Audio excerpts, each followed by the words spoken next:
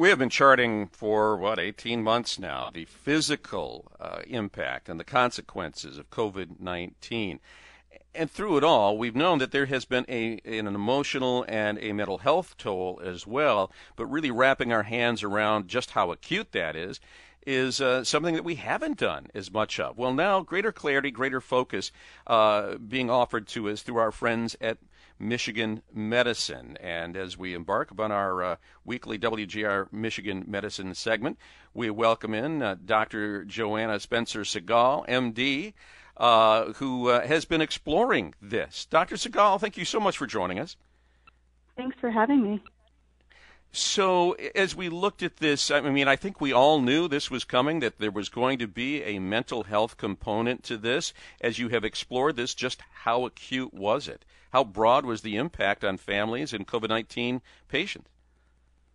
Yeah, so for our study, we looked at mental health outcomes in patients who had been hospitalized during the pandemic, so patients with and without COVID-19. And the rationale for our work was that we know that people who are in the hospital critically ill with any respiratory infection are at high risk for mental health problems later on, anxiety, depression, and post-traumatic stress disorder. So already we expected to see high rates of those kinds of problems in COVID-19 survivors. But then there was an extra problem that we were worried about, which was the social isolation that comes with a pandemic, including visitor restriction policies in the hospital and also, patients really isolating at home after discharge and not interacting with loved ones.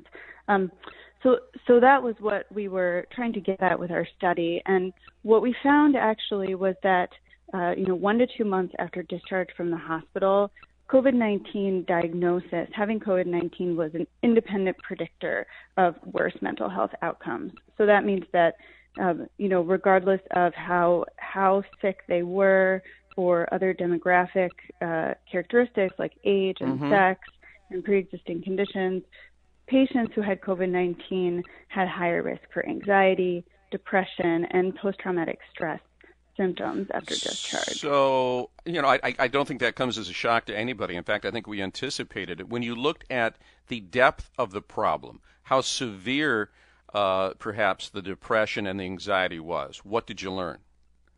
So actually, one thing I want to point out is about the post-traumatic stress symptoms specifically. So 1 in 4 of the COVID-19 survivors we surveyed screened positive on a screening test for post-traumatic stress disorder. So 1 in 4, those are incredibly high rates of PTSD symptoms, and high enough that really in a primary care office at a first hospital follow-up, we should be screening all these patients for post-traumatic stress. How many were screened for it? And of those that maybe were screened or that is recognized, healthcare professionals are trained to recognize these mental health issues. Did they get the treatment that they needed, either while they were hospitalized or upon their release? Yeah, so that's a great question about whether these patients were able to find mental health follow-up. One of the things that was particularly striking in our study was we asked patients about whether they had recognized subjective mental health concerns in themselves after their hospitalization, and also whether they'd sought care for them. So while in our study we weren't in the position necessarily to refer patients for additional mental health care and find out what happened, we asked them whether they had done that on their own. And actually the majority of people who had significant symptoms didn't recognize them as a problem, and then those that did recognize them weren't able to access the appropriate care, and that was for a variety of reasons. Yeah, we asked people about. That's my question. If you have identified here what could be, I hate to use the word epidemic because that's fraught with so much potentially inflammatory consequences, but if you've identified here a mental health episode that's going untreated in our community, how do we go about addressing it? And are there really the level of resources at our availability to address it? Right, absolutely. I mean, recognition of the problem and identification of the patients who need help is the first step, but making sure that those people can access the treatment that they need and that there are enough mental health clinicians to help them is, the next step, and it's not a trivial one. So, where do you go from here with the study? You look specifically at hospitalized patients and the trauma there. I have heard increasingly over the past few weeks people talking about what we put our children through with their social isolation for the better part of a year or more. Now, some of that may have been, reconciled by getting back into the classroom and socializing again with their friends and their peers. Do we need maybe another study focusing on what the consequences were for our children?